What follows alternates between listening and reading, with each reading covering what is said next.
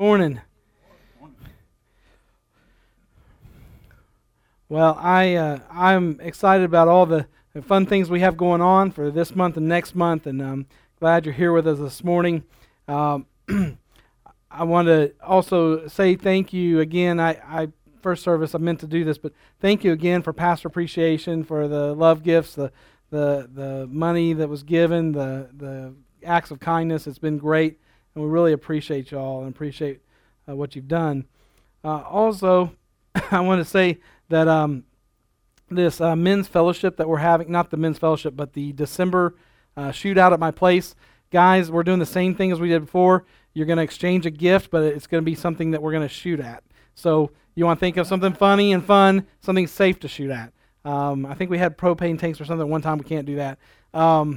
But just know, if you don't have a firearm, or you're not shot one, or you need a little help with that, if you'll see me, we'll try to get you ready so that you'll go out there and look like you know what you're doing and be safe ahead of time.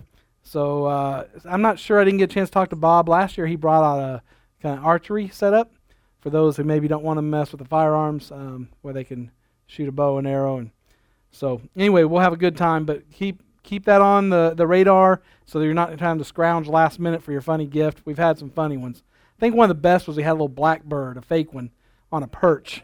And we shot that thing over and over, and it would not die. But it was fun.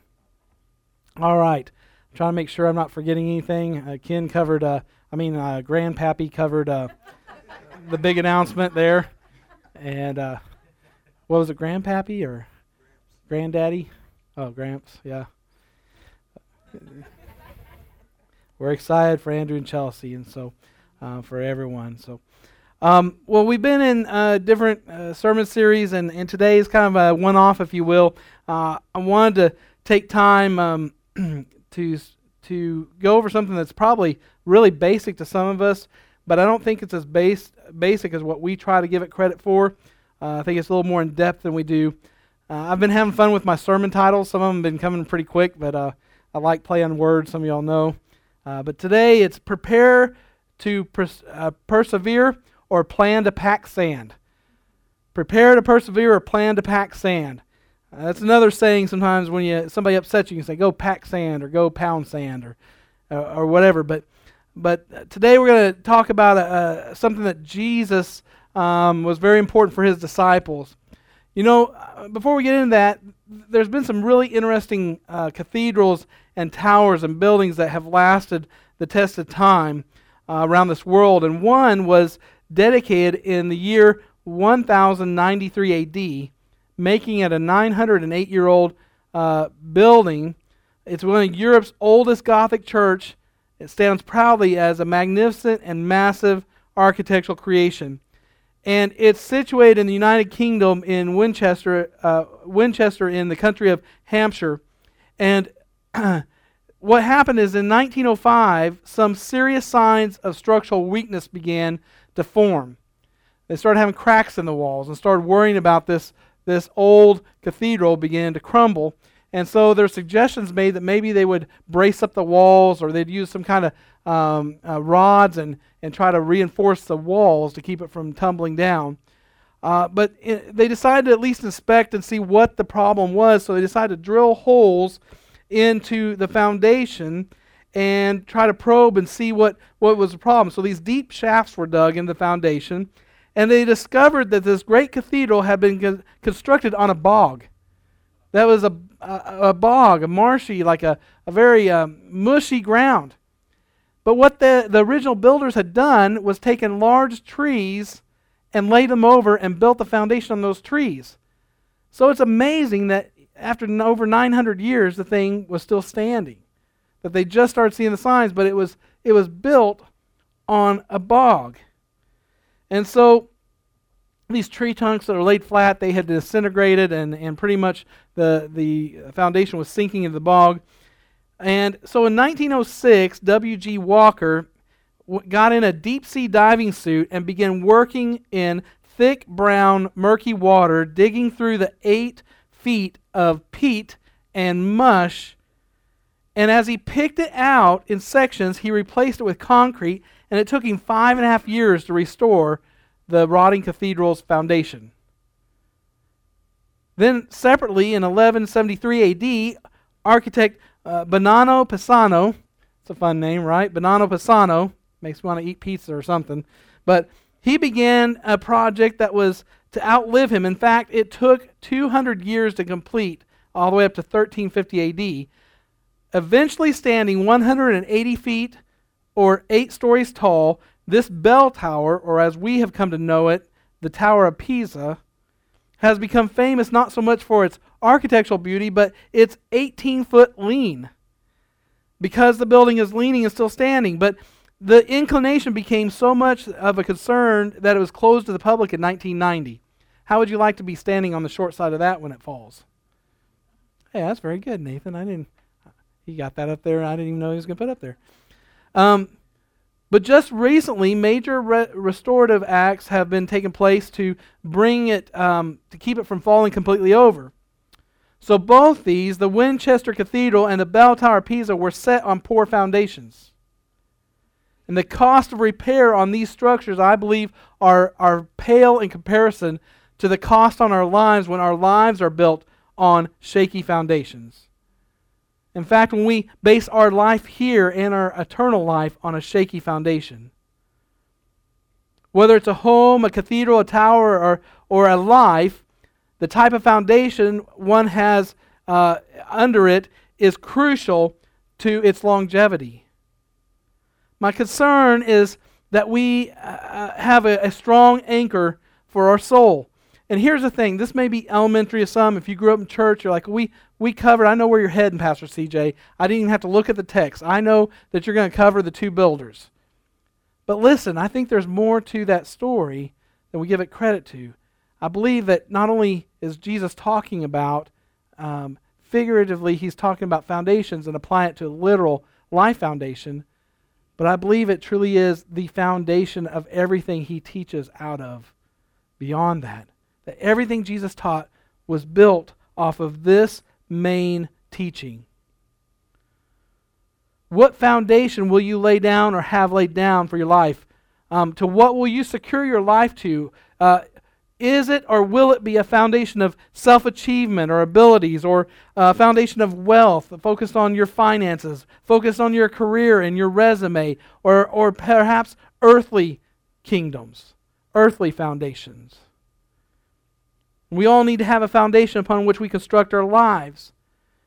And so Jesus is teaching on this topic, but it's done and it's termed the Sermon on the Plain because it's believed that Jesus was at the very end of a lengthy sermon, and the setting was that he had went down with his disciples and stood on a level place. A large crowd of his disciples and others, a great number of people from all Judea, came out to hear this sermon. And this sermon, in essence, reminded listeners of God's reward for heaven for those who were suffering or mourning or persecuted and poor. And this is a message of hope that we need every day of our lives. Every generation, every group of believers need to have this message of hope that there is an eternal reward at the end of our suffering, the end of our mourning, our persecution, our poverty. And then he directed them to love their enemies and pray for those who mistreat them and to be merciful. And it directed them to not judge or condemn others, but rather forgive them.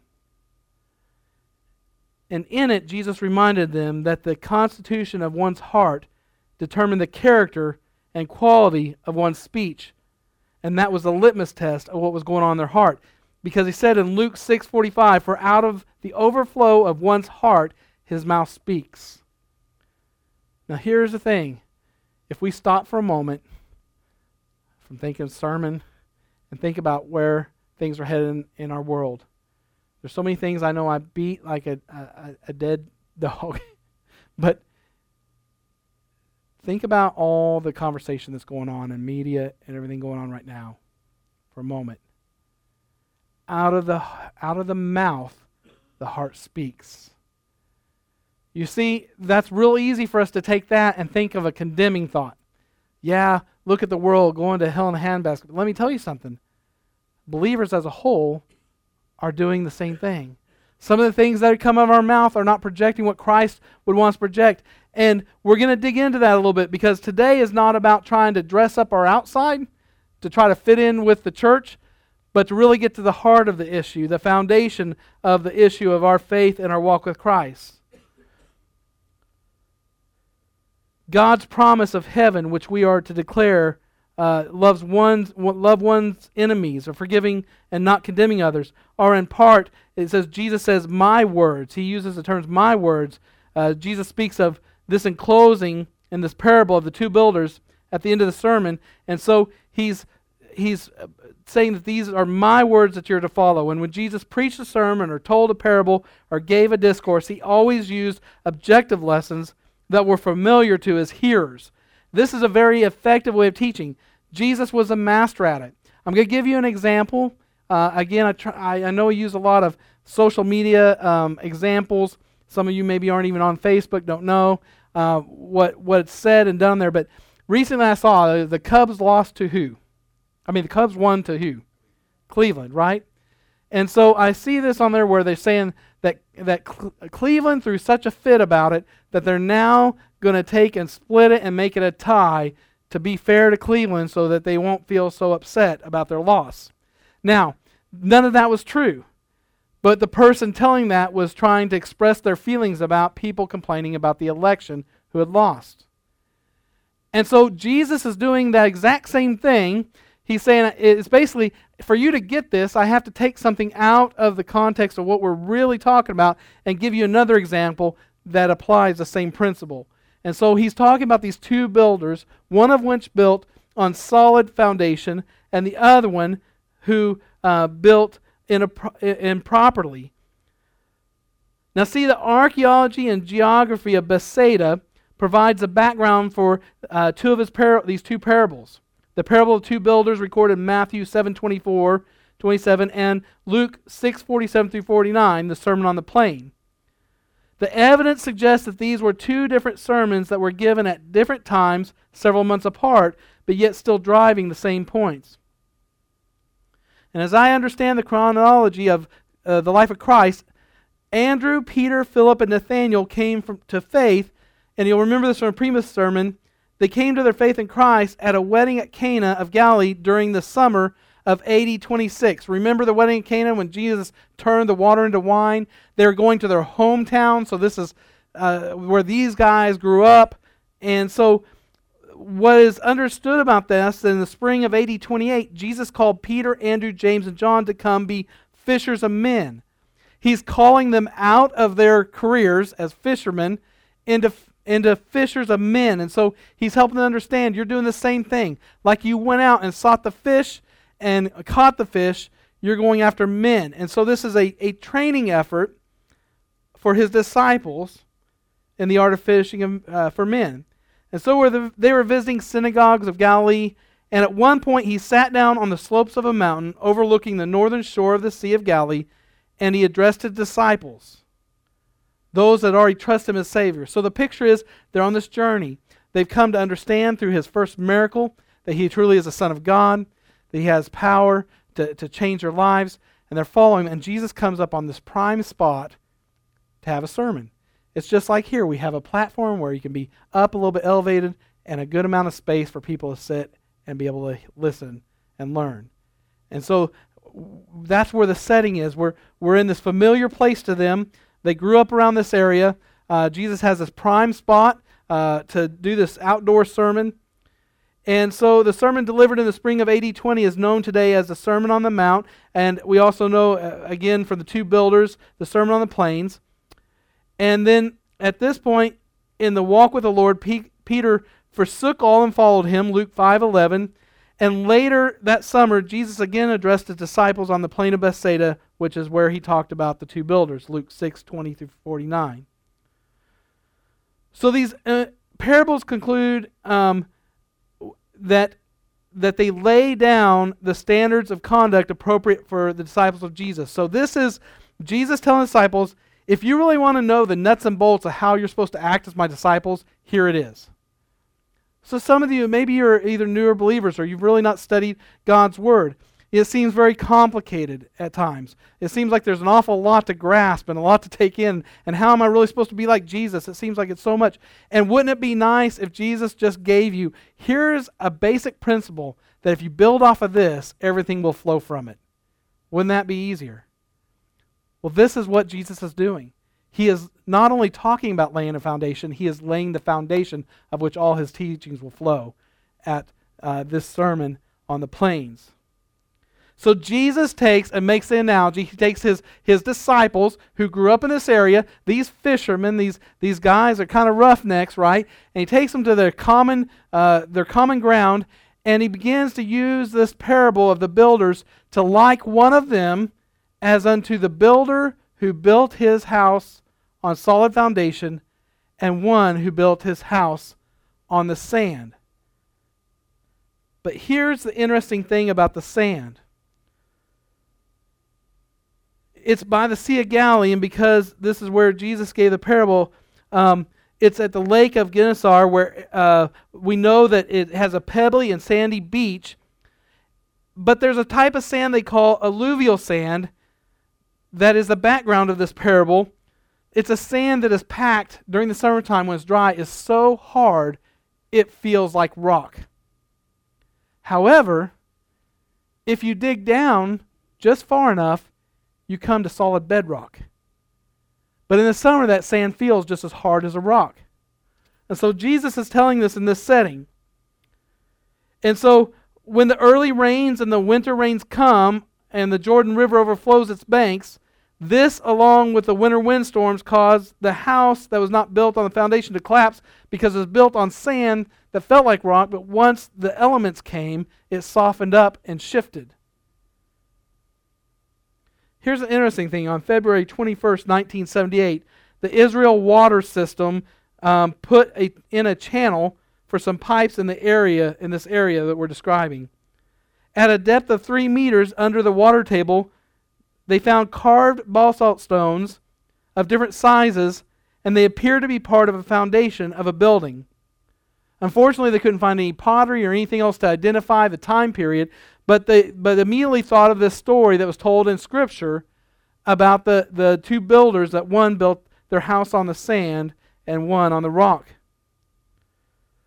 So this sand, it's not really an issue in this parable about where they built it. So when I was a kid in Sunday school, we had these felt boards, and they'd take these little felt figures and they'd stick it to the board to tell the Bible stories.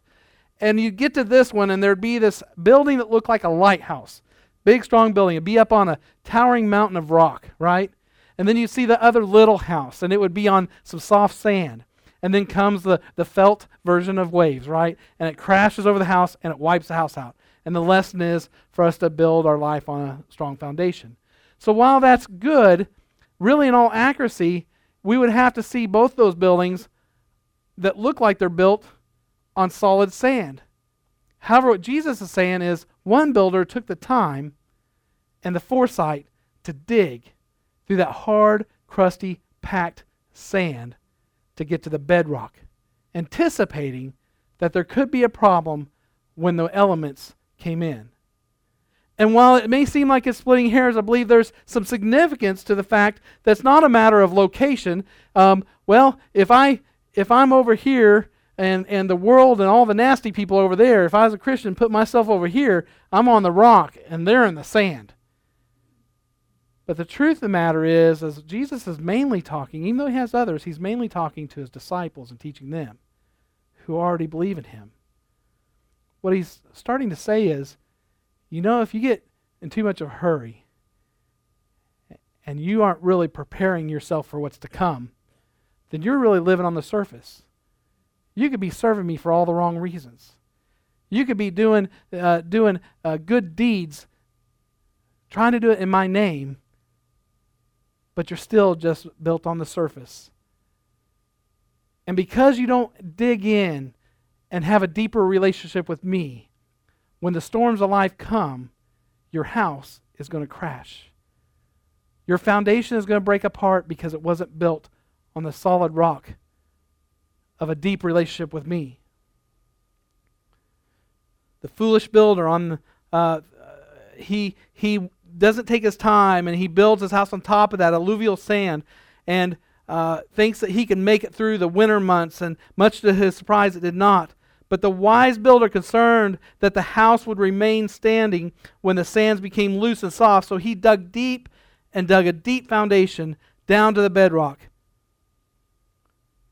So Jesus, in this sermon, he asked this question, why do you call me Lord, Lord, and do not do what I say? You won't obey me. These are folks who are saying Jesus is my Lord, but he's saying you won't do what I say. We also know in another scripture where Jesus refers to is better to obey than to what? Sacrifice. Better to obey than to sacrifice. So many think they're working so hard and doing so much for the Lord, but they can't get the simple concept of just obeying his simple teachings of what he's asked of us. And so their relationship with him is on the surface. It's all about the appearance. It's all about, as long as I look like a Christian, I belong to a Christian group, I'm moving along, I've got Jesus, I'm good. But he's saying you say, Lord, Lord, and you don't do what I say. So he says, I'll show you what it's like who comes to me and hears my words and puts them into practice. He is like a man building a house who dug down deep and laid the foundation on the rock. When the flood came, the torrent struck, and the house could not be shaken, and it stayed firm. But the one who hears my words and does not put them into practice is like the man who built the house on the ground without a foundation. It wasn't built on the solid rock. The bottom line, following Jesus means putting his words into practice. That's the bottom line. You want to get to the heart, the nitty-gritty of really what it is to be a Christian, to be Christ-like? It's not just hearing. It's the putting his words into practice. The good thing is this doesn't have to do with popular opinion or pastor's opinion or Christian's opinion. In fact, I could tell you what I think you need to do as a Christian, but I'm only observing what's on the outside. What Jesus is saying is it has to come from a deep, solid, dug down deep relationship with me, because I will begin to convict. The Holy Spirit will convict your heart of those things that need to change.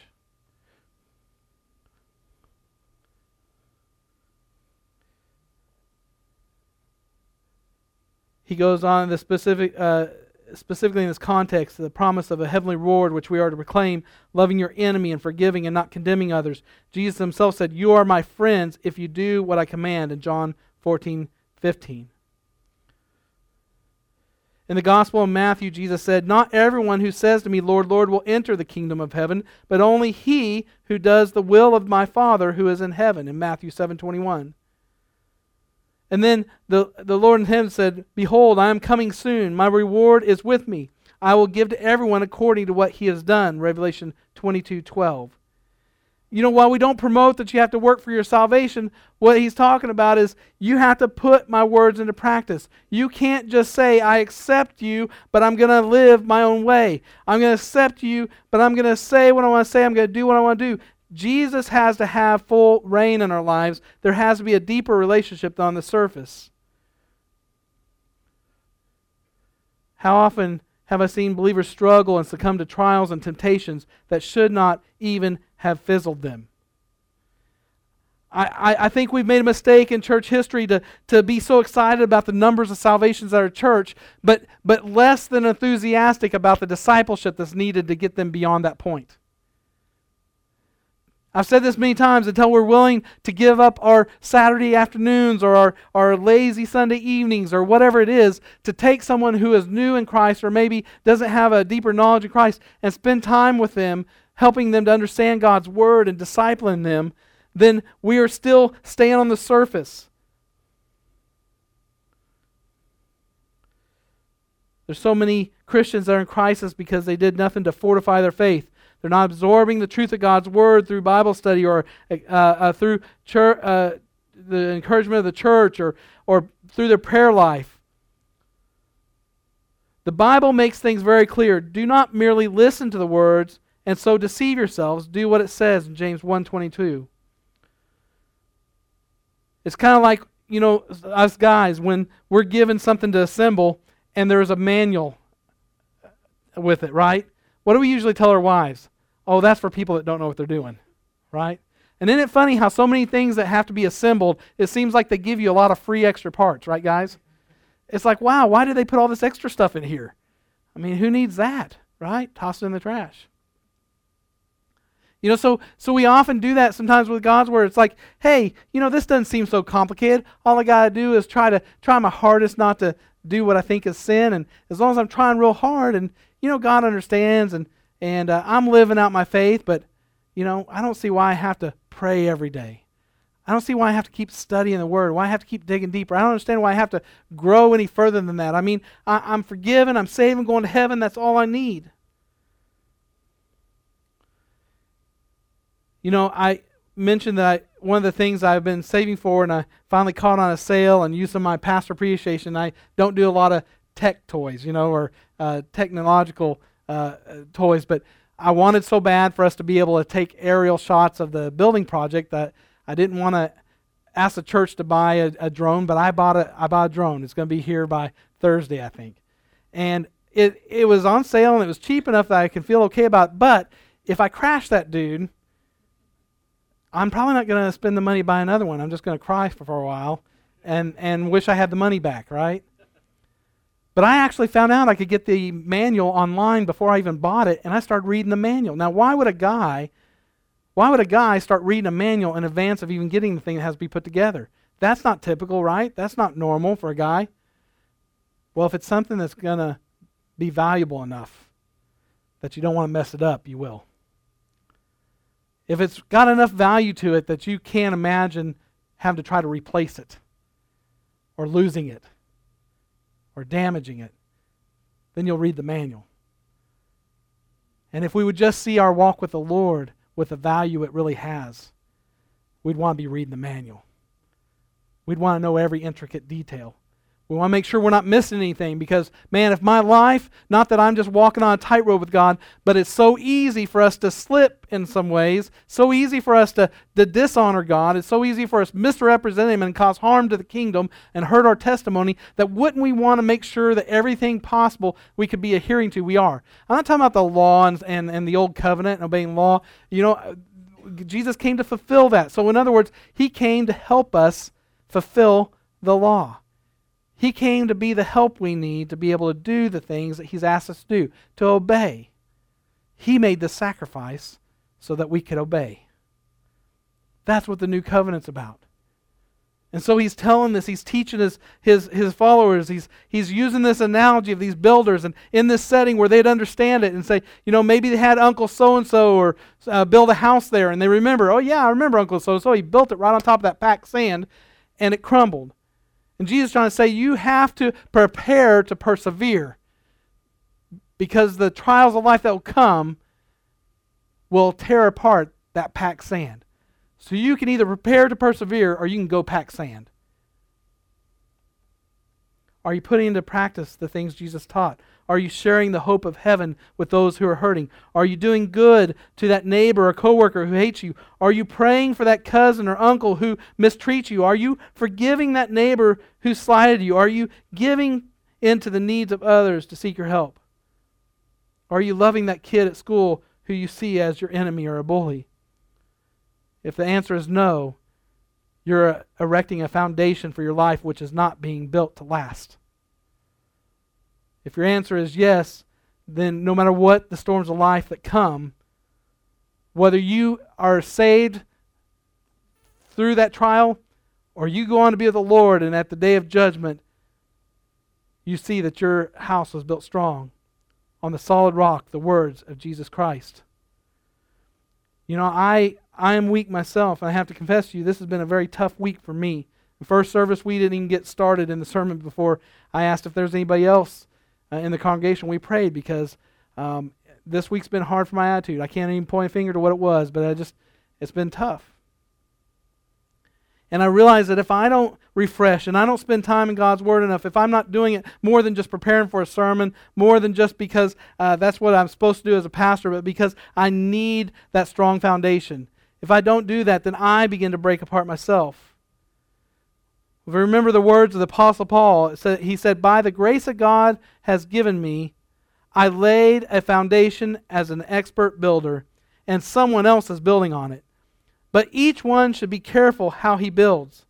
For no one can lay any foundation other than the one already laid, which is Jesus Christ. 1 Corinthians 3, 10 through 11. And then also the admonition of James. He was an ear witness. He heard this sermon. He was there to hear it, and he said, be doers of the word and not just hearers only, in James 1:22. It reminds me of that hymn, the solid rock declares, all other ground is sinking sand. We can't build our own foundation. Here's the interesting thing about it is when we're tempted to sin, if we're allowing the Holy Spirit to work in our lives and the Holy Spirit's saying, hey, stop. And it's like the Holy Spirit hands us a shovel and says, I want you to dig that out of your life. I'm going to help you. I want you to dig that out. And then it's up to us whether we're going to be doers of the word and take it and actually stick it in the sand and put our foot on it and dig it out. And every time that we have that temptation to either spout off something that's not going to represent Christ or act in a way that won't represent Christ, we're handed that shovel again and given that same choice. But here's the interesting thing. What we're digging towards, that solid bedrock, you know what? It's not about us being righteous. Whose righteousness are we firmly founded on? His righteousness. Ours is but filthy rags. We're not trying to clear up the outside of you and let you hide what's in your heart. That's not what the church is supposed to be doing. We're supposed to help you in your journey, that the Holy Spirit will illuminate truly what's on the inside, and for you to confront that and begin to dig down and build on Christ's righteousness. That His righteousness be your righteousness. And you be able to weather the temptations. Again, I say all the time, I can expect an unbeliever to act as an unbeliever. But we as a church need to be very careful that right now we are, this church as a whole, not ours, but just every church out there, are starting to sway. Some of them are starting to sway because their foundation has been on the surface. And when the pressure comes on from the unbelievers, instead of them influencing the unbelievers, they're being influenced by the unbelievers. And their foundation is shifting. And the words we say is just like when we say the words we say to the world, it's just like a surgeon has opened our heart and it's been illuminated the world what's exactly in our heart. Jesus said, from the heart the mouth speaks. And so our testimony, the words we say, is reflecting exactly what foundation is beneath our faith. Is it the righteousness of Christ or our own righteousness? We know what the Pharisees looked like when they stood on their own righteousness. God help us to stand on His righteousness. Let's bow our heads. Heavenly Father, I thank you, Lord, for this morning and this time, God, to remind us, Lord, through a sermon that you delivered, that God, we are very careful not to just look down at the ground that we walk on and think it looks solid enough, Lord, and that we think that it would do, and that we build on the surface, that, Lord, we build by our actions, Lord, only, and not by what's in our heart.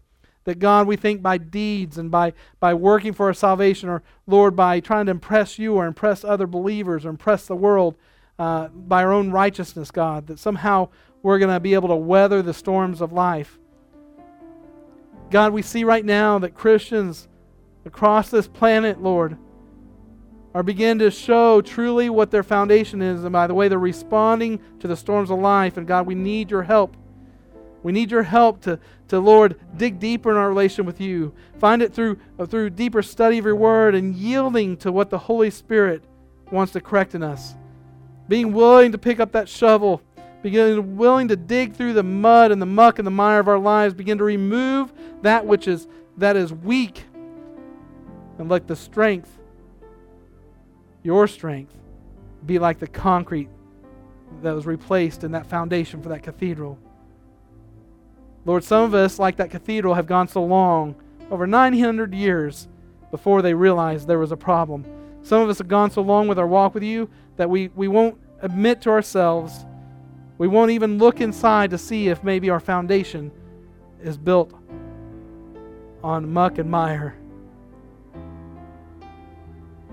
That somehow we thought we could just throw some logs in there and steady ourselves for a while. And maybe those logs are just, trying to mimic what we see Christ followers do, or mimic what we think good Christians do, but it begins to rot and break apart.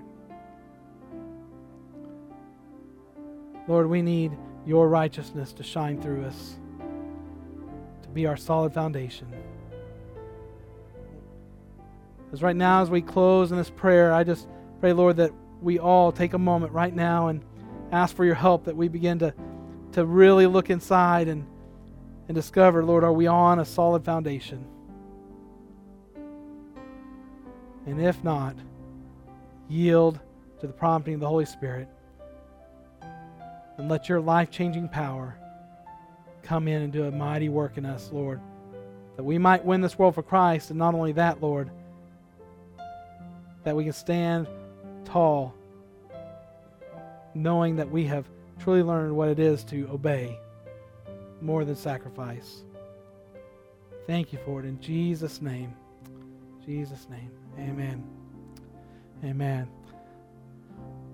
All right. I love y'all, and hopefully you'll be able to take advantage of those at college and career. Take advantage of the campfire tonight, the bonfire, and then anybody interested in the safety team, especially if you have medical training, it'd be help us if you want to stay for lunch.